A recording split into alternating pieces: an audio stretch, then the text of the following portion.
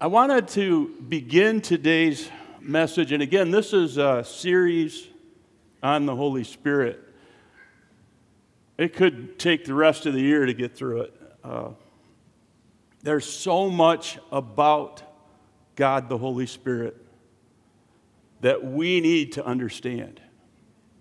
And I think too often the church kind of looks at him as that one. You know, I almost went there. That one. He's God, but, I like going to Jesus, or I like going to the Father. They're all God, one God, three persons, all right? And today, we're going to just start looking at some of the things that he does. And I wanted to specifically look at what Jesus said about him. But I wanted to start out, I don't know if you know this or not, but this is an Assembly of God church, all right? In the Assemblies of God denomination, we were influenced heavily from its start. Way back in the early part of the 20th century, when this denomination got off the ground, and God, the Holy Spirit, just blew up the meetings. I mean, he just showed up in such a big way, and people were leaving healed, people were leaving just different than when they first went in. And this hadn't happened in a while, all right? At least as far as history shows. Though some teach that this doctrine of the Holy Spirit ended way back with the apostles, that's called cessationism. Though they claim that's the case, I want to show you how both in the Bible and through history that was not the case. One of our brothers in the church, not here, but the church, has actually written a book on this, and I'll share it later, but he talks about how the Holy Spirit was evident from the time of the apostles all the way until today.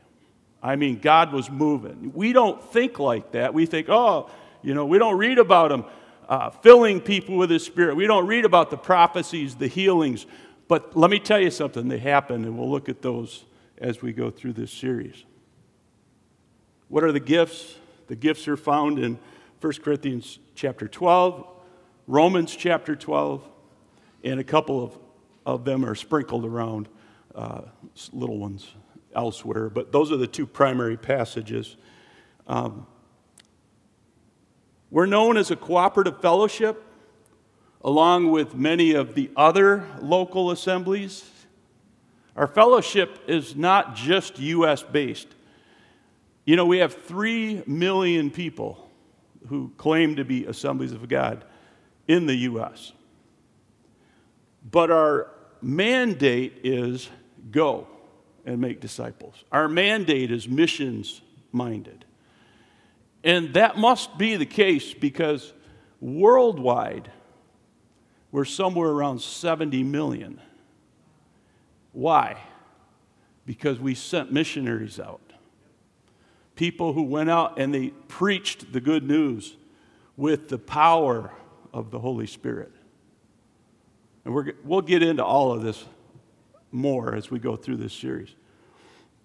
I just want you to know, though, that we believe in the empowerment of the Holy Spirit. You and I can try to do whatever. We can try to minister to people in and of ourselves. But we are so much more effective when God, the Holy Spirit, is with us. When he has given us what we need to carry out that task. So let me ask you this. Do you think that the teaching on the Holy Spirit is important today? Yes. Do you think we need it? Yes.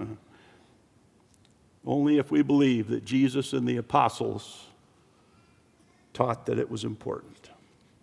And I believe they did. So join me today as we investigate the person of the Holy Spirit. All right. Last week I started out with 1 Corinthians 13. Anybody else here? Besides me? Some of you? All right. And what was that all about? What did I call it? The Holy Spirit sandwich. Because in chapter 12 and chapter 14, it's talking about the gifts and how they operate in the church. And right in the middle, Paul goes into this whole little thing on love, what love is. I believe that the church has got to understand that if we're going to be operating in the gifts, that we have to be guided by love. It's too easy to get a big head and start thinking we're all that. We're supreme. We're not supreme. We think more highly of ourselves than we should. All right. Are we better than any other denomination that might not accept the gifts of the Holy Spirit? No. Everything we do has to be done in and through love. If that's not what motivates us, then we're missing it already. We're laboring in vain. But if we're guided by love, do you think those missionaries went to Africa because, well, they just wanted to enjoy the sunshine? No, they felt like God wanted them to go and reach those people that were over there. Human beings, souls for the kingdom. The same with those who were led to go to South America and Europe and other places. They were led by love. And that has to be what defines us. If you see any of our saints operating outside of this, you need to challenge them and say, hey, whoa, who are you representing? And I'm saying that about myself. If you ever see me outside of that, where it sounds like I'm just beating people up, you better challenge me and say, hey, Pastor, where's the love? Because I labor in vain otherwise. Amen?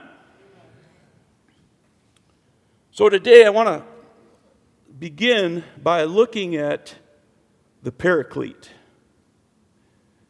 The Paraclete. What is a Paraclete? Well, it's the Holy Spirit, and it literally means para means called, and the cleat means alongside. So the Holy Spirit is called to come upside us and guide us through this life. Now, here's an interesting fact. There are two Paracletes. I didn't realize this till not too long ago. Oops, I didn't put that one in there. The first one is Jesus. And I'm going to show you that in just a minute. And of course, the second one is the Holy Spirit who was to come. So we're going to see this in just a minute in verse 16. So I want to start with, I jumped. Sorry, that's why it's not there. I wanted to start here. And while you're turning there, I just wanted to say this. There are three main contributions in the New Testament to pneumatology, which is the study of the Holy Spirit. Pneumatology means the study of the Holy Spirit. The first one was the Pauline epistles. They're very important with our study. And we'll get into those more in just a minute. But what I wanted to say about him was he was more focused on soteriology, or the salvation through Christ. All right, how we get saved. The Lucan material, very important. And that includes the gospel, and of course, Acts. What's interesting is, if you think about the Bible, how many have numbers in them? Well, in the original Gospels, you didn't see the numbers. There weren't chapter divisions, there weren't verse divisions. It was just you read it. So sometimes it gets a little bit confusing. And then what did the writers decide? The canon, when they decided what would be in the canon, which is the Bible, where did they put Luke and Acts? Did they put them side by side? What's in between them? The book of John. It's like, what? I don't know why they did that, because Luke, or someone like Luke, wrote the Gospel Luke and Acts. So we like to call it Luke Acts in our circle of influence. And he focused on one thing, and that is the Holy Spirit's empowerment.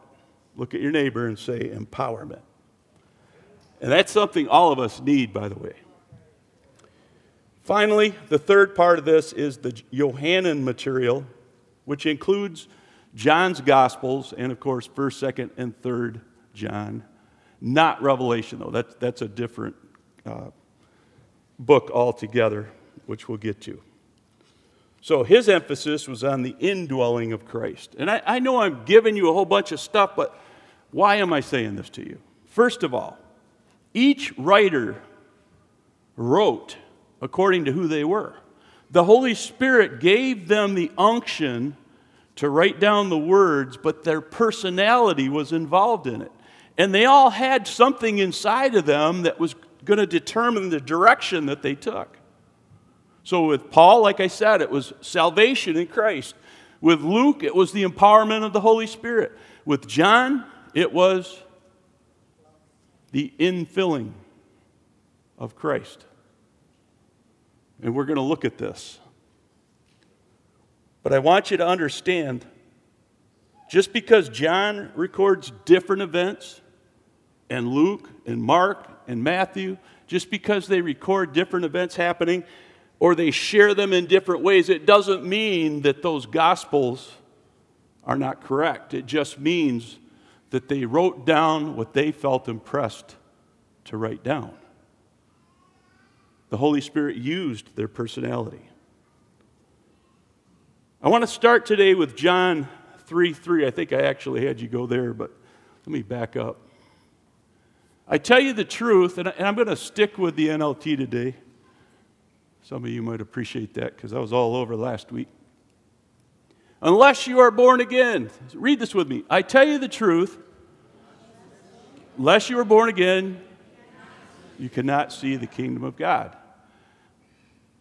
That's pretty easy. What does it mean? Well, he goes into a little more detail. And of course, who's he talking to here? He's talking to Nicodemus. And in verse 5 it says, I assure you, no one can enter the kingdom of God without being born of water and the Spirit. Humans can reproduce only human life, but the Holy Spirit gives birth to spiritual life. We operate primarily out of the flesh, most of us. Jesus is saying, look, there's another side of you. And you want the spirit man to take preeminence. This flesh isn't going anywhere. Even after we're born again, it's still with us. And it causes us issues. How many are ever tempted? Come on. All of you ought to be raising your hand. That's the flesh. The Spirit's doing warfare with the flesh on a daily basis, which is one more reason why we need the Holy Spirit. Verse 7, so don't be surprised when I say you must be born again. The wind blows wherever it wants, just as you can hear the wind, but can't tell where it comes from or where it is going, so you can't explain how people are born of the Spirit. So it's one of those things, Jesus is saying, we need it. You may not understand it, but just trust me. Trust him, Jesus. It's something that all of us need to go after. Now, when we become born again, when we confess our sins according to Romans 10:9 and 10 and following, that is the point where God puts his Spirit in us. Just an aside, the disciples did not become born again until after the resurrection. They couldn't have, because he hadn't paid the price yet. But immediately after he was resurrected from the dead, they became born again. And then, as we'll look at later, they were filled with the Holy Spirit. All right, understand, we need to be born again. How many can say amen? All right.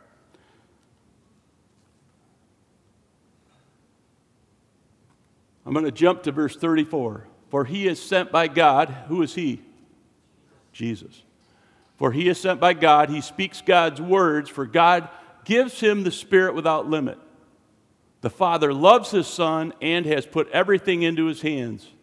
And anyone who believes in God's Son has eternal life.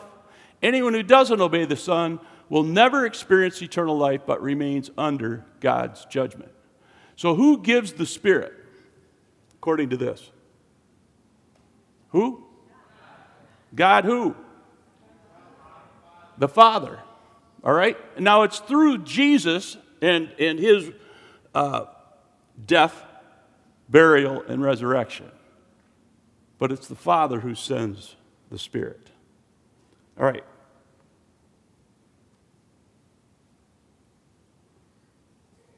Now the two Paracletes. That's where it was. So again, I already talked about that. Model 1 was Jesus. Model 2 is the Holy Spirit. And we're going to see this in John. Turn there with me, John 14. And I'm going to start with verse 15. By the way, anything red is my highlight and underlining. If you love me, obey my commandments. Who's talking here?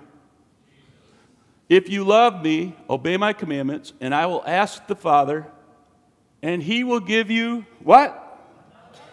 That's where I'm trying to point out. Jesus was the first Paraclete. There wouldn't be another if there weren't. You get it? You with me so far?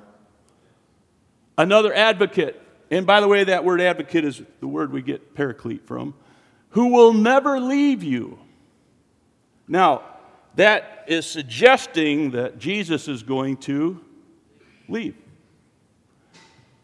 He is the Holy Spirit who leads into all truth. The world cannot receive him because it isn't looking for him and doesn't recognize him.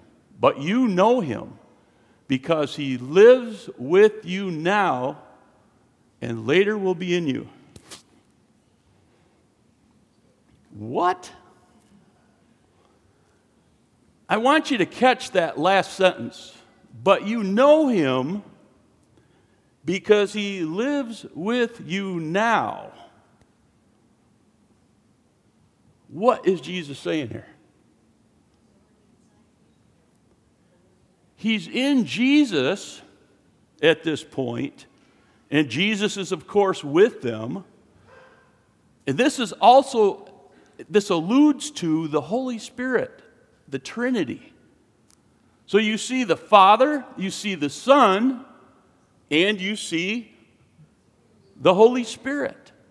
They're all part of the same team. They're all part of the Godhead.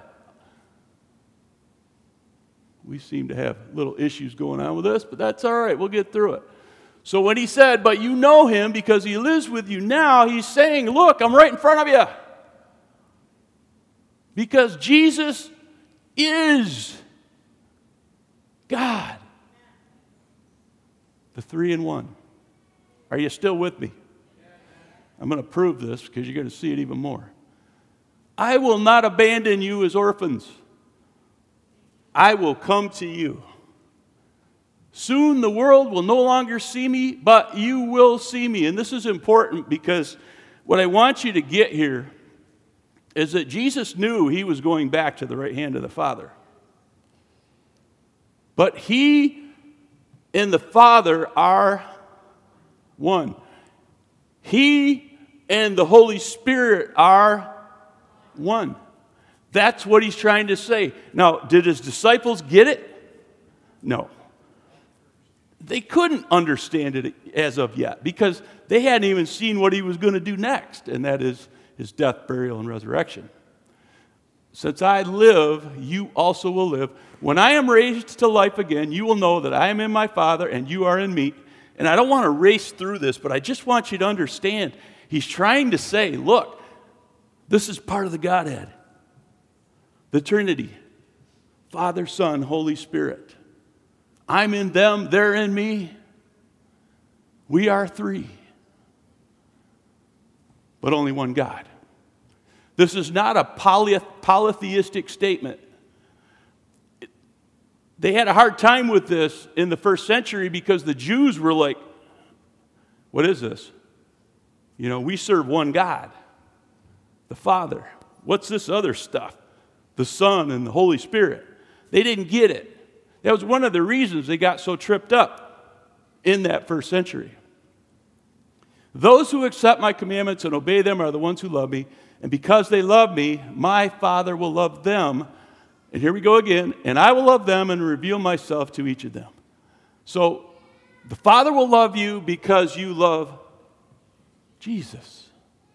You see the connection. All through John, there's this connection of the Father, the Son, and the Holy Spirit. You love one, you love them all. You don't get to pick and choose, though we pray to the Father in Jesus' name, right? Can you pray to the Holy Spirit? Absolutely. Do we? Often not. But you can. You can pray. Brother, I know you're always praying to the Father. Yeah, pretty much. Can you pray just to Jesus? I don't think the others are going to get a chip on their shoulder if you do. I think it's good to have a relationship with the three in the Godhead. And I hope this doesn't confuse you. What I want you to see next, and this is really important, the primary purpose of the Holy Spirit is the continuation. And by the way, this is as John sees it. The primary purpose of the Holy Spirit is the continuation of the work and purpose of Jesus Christ, the first Paraclete. That's why the Holy Spirit was coming, was so that he could continue what Jesus began. Remember what Jesus said? I'm not going to leave you as orphans. That meant that he was sending the Holy Spirit to take his place live with us. As we'll see, the Holy Spirit only enters the believer after Jesus departed earth and was back in heaven with his Father. John 14, 23 to 26. All who love me will do what I say. My Father will love them. And what? We will come and make our home with each of them. I want you to just lock that away right there. Anyone who doesn't love me will not obey me. And remember, my words are not my own. What I'm telling you is from the Father who sent me. Now, it's interesting he's saying this because later he says, when the Holy Spirit speaks, he will say what Jesus said. They're all saying the same thing. They're not confused. I'm telling you these things now while I'm still with you. But when the Father sends the advocate as my representative, that is the Holy Spirit, he will teach you everything and will remind you of everything I have told you. Another very important reason that we need the Holy Spirit. You know, we go through the Bible in the flesh, and certainly it can feed us because the flesh is alive, or the Word is alive, the Logos is alive. But when you have the Holy Spirit in you, he can awaken the Bible for you. How many have experienced this? You know what I'm saying. I'm not saying anything that most of you hopefully have experienced. And if you haven't, it's not that hard. You need to be born again. Born of the Spirit, not of the flesh. All right? And once you are, God the Holy Spirit takes up residence in you. And at that point, he will guide you and illuminate the Scriptures for you in ways that you... I've gone back, I've read passages in the Bible, and I just went, I've read that 100 times. But today, it's speaking to me in a different way. That's the Holy Spirit. It's what he does. He reminds us of things that we have been taught.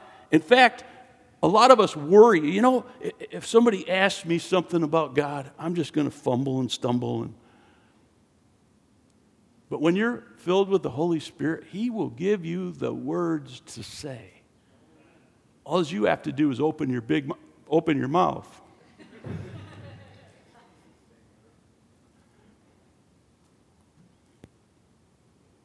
I don't believe that Jesus intended the Paraclete, the person of the Holy Spirit, to be rocket science. But to truly understand what Jesus is saying here, we really do need the illumination of the Holy Spirit to guide us. Can you say amen?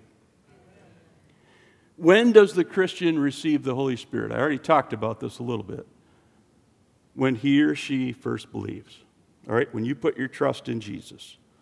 Then the Holy Spirit takes up residence in you and me, and we become temples of the Holy Spirit. Have you ever thought of yourself as a home for God? We're going to get into this a whole lot deeper after this week, but today I just want you to get the fundamental that the Holy Spirit lives in us.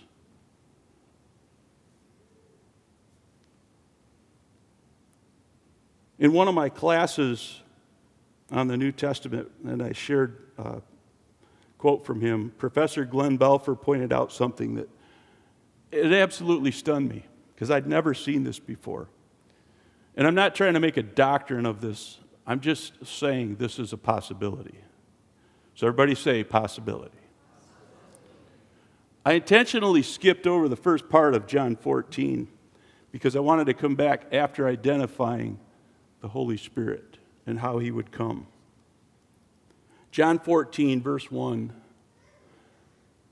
Remember this passage? Don't let your hearts be troubled. Trust in God. Trust also in me. There is more than enough room in my Father's home. If this were not so, would I have told you that I am going to prepare a place for you? When everything is ready, I will come back and get you so that you will always be with me where I am. And then he throws out this, and you know the way to where I'm going. Of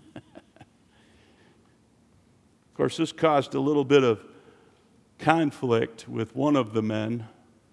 His name was Thomas. Before I get to that, though, I wanted to show you a comparison. Verse 3 and 23. I will come and get you so that you will always be with me where I am. And then in verse 23, we will come and make our home with each of them. Could it be that these first 4 verses are really alluding to you and me? Where are the many mansions sitting in this auditorium today? The temples. Where does God live today? Do you agree? Am I teaching heresy? I will come and get you so that you will always be with me where I am. He's already here in us. See, we think, well, He's coming. We get tied up in our heads. This is talking about the Parousia, which that means when Jesus comes back, all right? But it doesn't necessarily have to mean that. Especially when you look at the context of chapter 14 is talking about the Holy Spirit coming and living in us. And context is very important when we do our biblical studies. We will come. The Father and I will come and make our home with each of them in the Holy Spirit. And He lives in us today.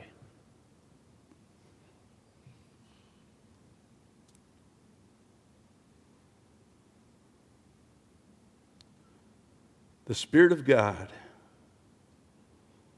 the Spirit of Christ coming and taking up residence in us. those who believe. Could we be the rooms? I think it's a possibility. The next 3 verses, which I just wanted to point out, this is Thomas. No, we don't know, Lord. We don't have a clue what you're talking about, Lord.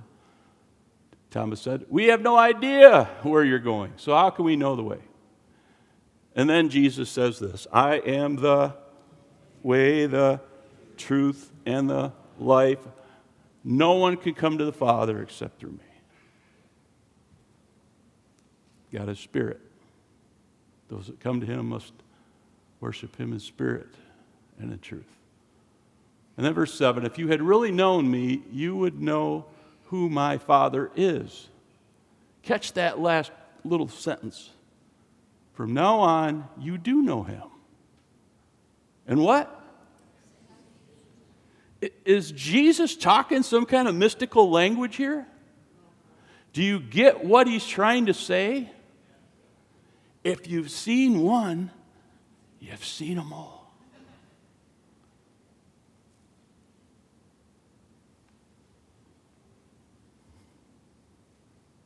From now on, you do know him and have seen him.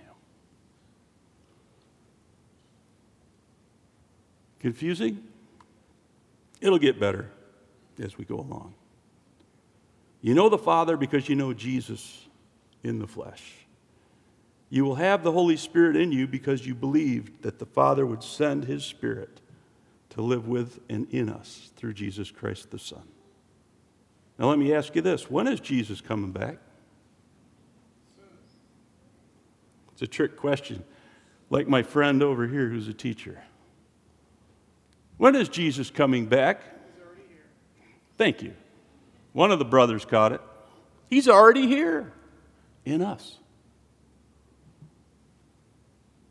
This is, in technical terms, this is an eschatological term, which means now and not yet.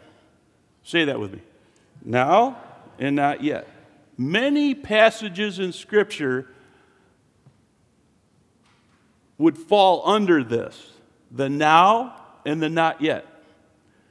Jesus is in us now, but there's coming a day later when there will be a new heaven and a new earth, and then those mansions will certainly change. But in the meantime, Jesus is already in us and with us through the Holy Spirit. And when you pray, who do you pray to? You pray to the Father in the name of Jesus. You're including all 3 right there. When he told his disciples to go and make disciples of all the nations, he said, baptize them in the name of the Father and the Son and the Holy Spirit.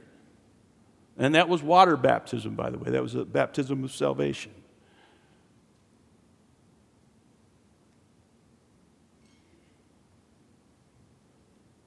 The now and the not yet.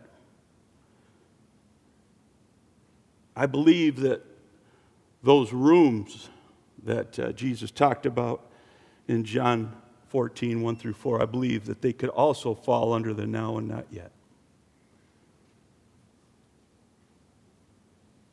As I begin to wrap this up today, in John's gospel, he makes it clear that the Holy Spirit was going to come and make his home among us.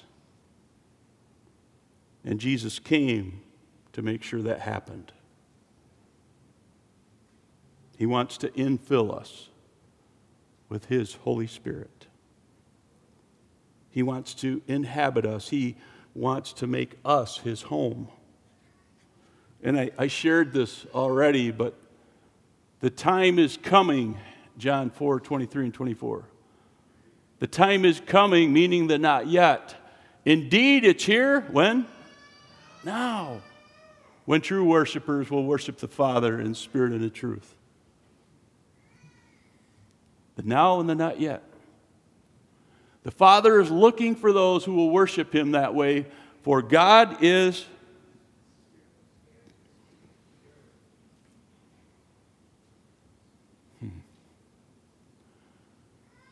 I don't have my mind wrapped around this completely yet.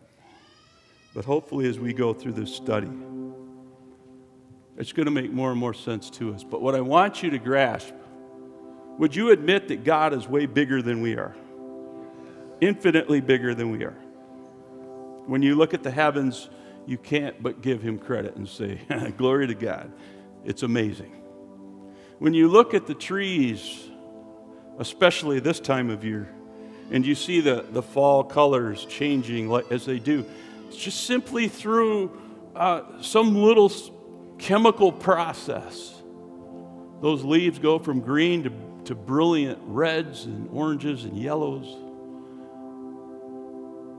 Do you realize God did that for us? So that everywhere we looked, we would see him. A piece of him, if you will. He is everywhere, by the way. He can do that because he's God. We can't. We can only be in one spot at one time.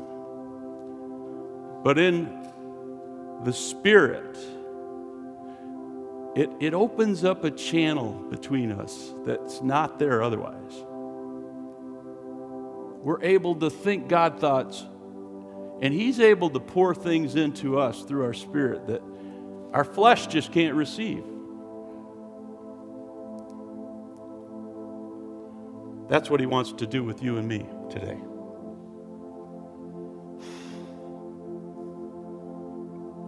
Hallelujah. About this passage, Dr. Carson said in the Pillar Commentary,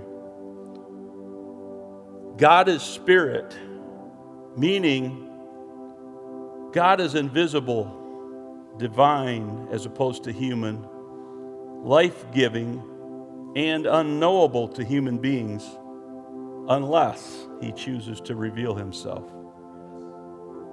Do you realize God wants to reveal himself to you? Some of you have been getting the crumbs off the table, and I believe the Holy Spirit would say today, I want you to get right with me, get filled with my Spirit, so that I can do the amazing in you. I believe God wants a relationship with everybody that's within hearing of my voice, whether live or sitting at home today listening. As God is light, Carson went on, and God is love, so God is spirit. These are elements in the way God presents himself to human beings. Emphasis on element in his gracious self-disclosure in his Son. God chose to reveal himself to us through Jesus Christ the Son. Jesus said, my Father is spirit. Those who worship him will worship him in spirit and in truth. Jesus said, I will not leave you as little orphans, but I must leave for a while. And when I leave, I will send, Paraclete number 2, the Holy Spirit to be with you, to guide you into all truth. We need the Holy Spirit. God is spirit, and he wants to take up residence in you. The requirements are really quite simple. Number 1, you must be born again. We already talked about that. John 3:3, and then John 3:5. But there's a connector there.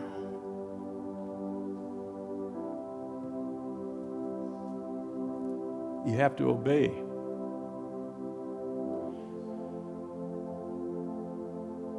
Remember, God is holy. Therefore, we must be holy. We're called to a life of holy living, you and I.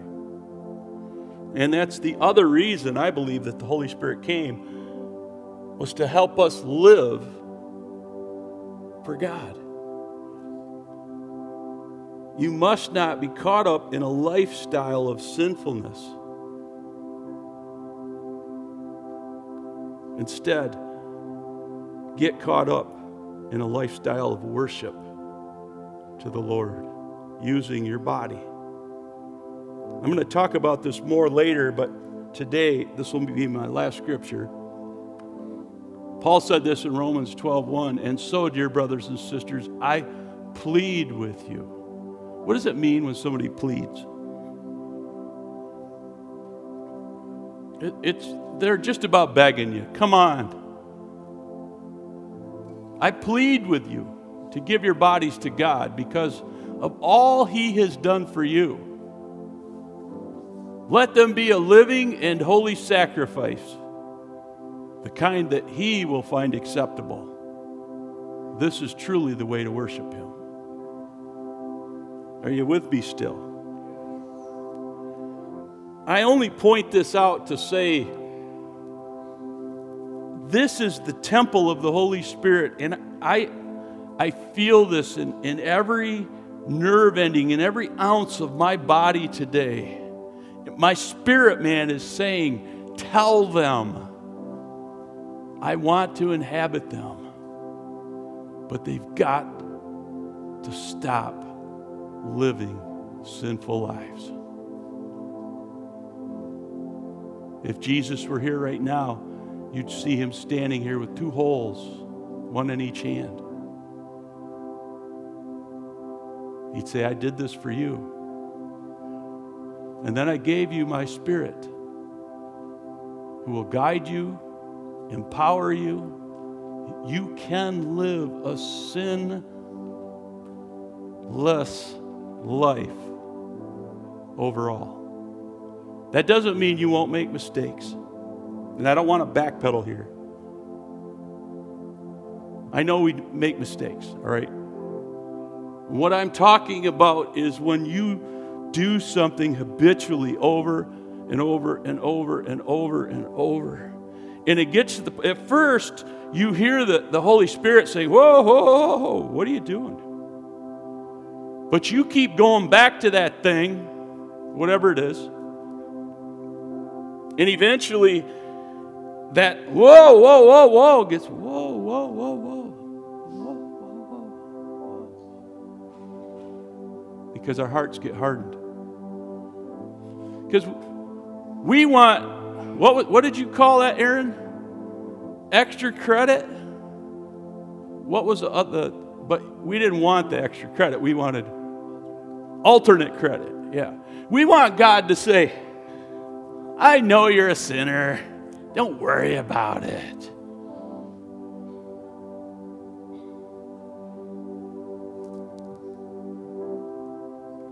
He gave us a spirit to live holy lives.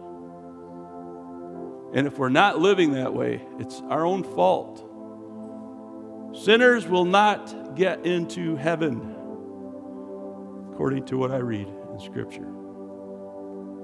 Would you stand with me?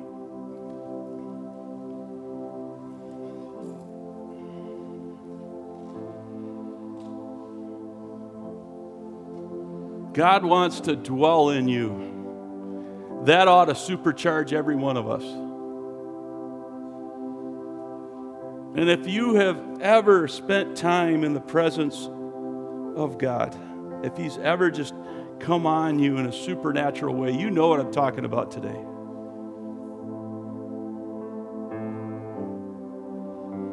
I remember one of the brothers, I won't point him out, but he told me he was driving down the road in his van one day. And he had God became so real to him that I think he said he had to pull over because otherwise he would have crashed. The power of the Holy Spirit, the presence of God was so strong in his truck. If you've never experienced that, I want to say something to you right now. That's what God wants in your life. And it doesn't take a lot. I know it sounds hard, but it's not. You just need to live according to the Scriptures. Hey, there's an idea. Stop sinning. Well, just like that? Well, and when you do make a mistake, and I'm not talking about a repetitious lifestyle of sin, when you make a mistake, you go to Him and you say, God, I messed up. We're saved by grace, and God is more than able to forgive you of that sin. And then you stop doing it. We need the Holy Spirit today to live in us, to put us in check. And some of us, we need to give Him lordship of our lives again, because that voice has gotten so small, so soft, that we don't hear Him anymore. So I want to pray for you. Without anybody peeking, without anybody looking around, would you just shut your eyes just for a minute and just think about where you're at with God? If He were to come today, knowing that He is Spirit, knowing that He is a holy God, would He be able to take up residence in you? Are you born again, first of all? And have you cleaned house?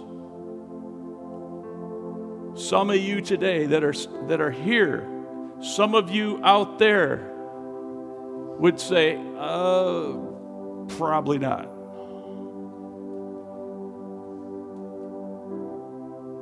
I want to pray for you.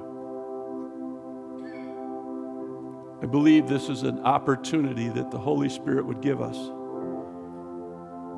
to get things right with Him so that you can become the temple of the Lord, the home of God, where the Holy Spirit resides.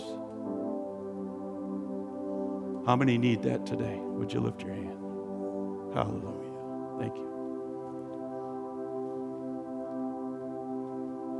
Would you pray this prayer with me? Let's start from the beginning. Father God,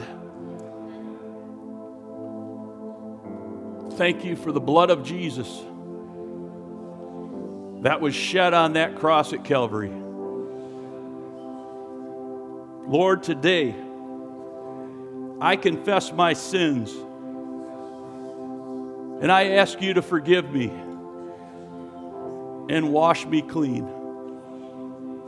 And Lord, I can't live this life on my own. Today, fill me with your Holy Spirit. May He guide me. Give me directions. Shout at me if need be. Stop, Norm. Your name goes in there. If you hear stop, Norm, something's wrong.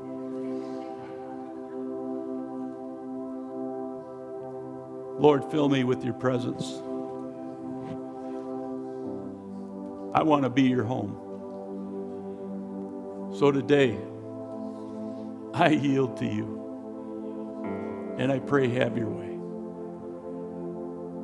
And I pray this all in the strong name of the Son of God, Jesus Christ. Amen.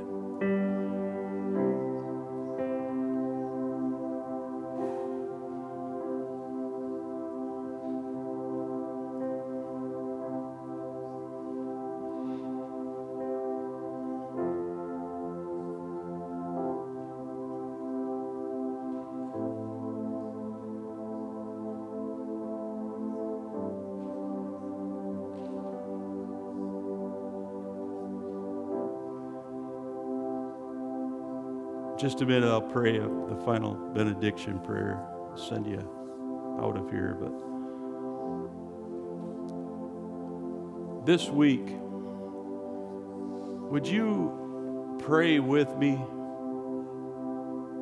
And by the way, I see one brother came up. I hope you know this. If you ever feel inclined to come forward and just to make this an altar, you know you're welcome. That's what this is about.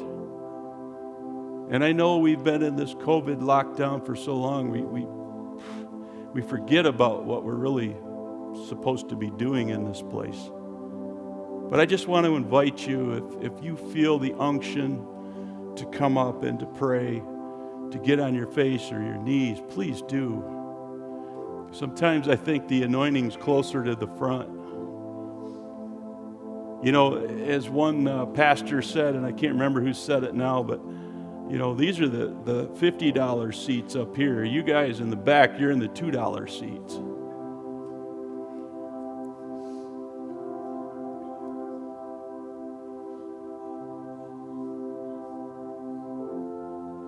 Get real with Him. Stop living other than the way He wants you to live. If you will give Him just a little room in your life, you're going to see things change for the better. In your workplace, in your schools, in the retail businesses, in you. I'm looking forward to what God's going to do. So be praying for me as well, so I get downloaded into me everything that I need to be able to share and take this church in the direction He wants us to go. That I be led by the Holy Spirit. And I hope today didn't mess you up too much, but I really felt that it was important to understand Jesus sent us the Holy Spirit. And we'll get into this more next week. Father, again, as we take time this week to think about this message and meditate on You, remind us that You are Spirit, and those that worship You will worship You in spirit and in truth. May we just have God moments, Lord, whether in our cars, in our prayer closet, our bedrooms, our living rooms, maybe with our whole family, just prayer meetings, praise meetings, just times of rejoicing in You. May we give You our all as temples of the Holy Spirit. And fill us afresh and anew, Lord. We need it, especially in these last days.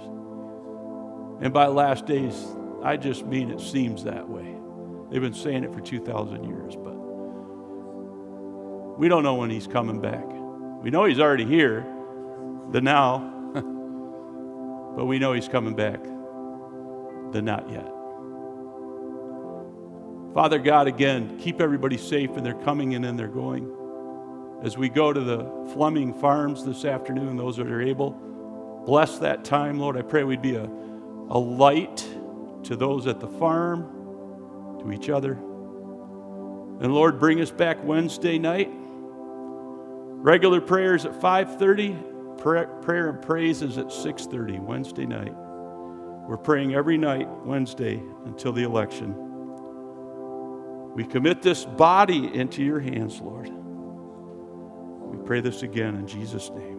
Amen. God bless you. Thanks for coming.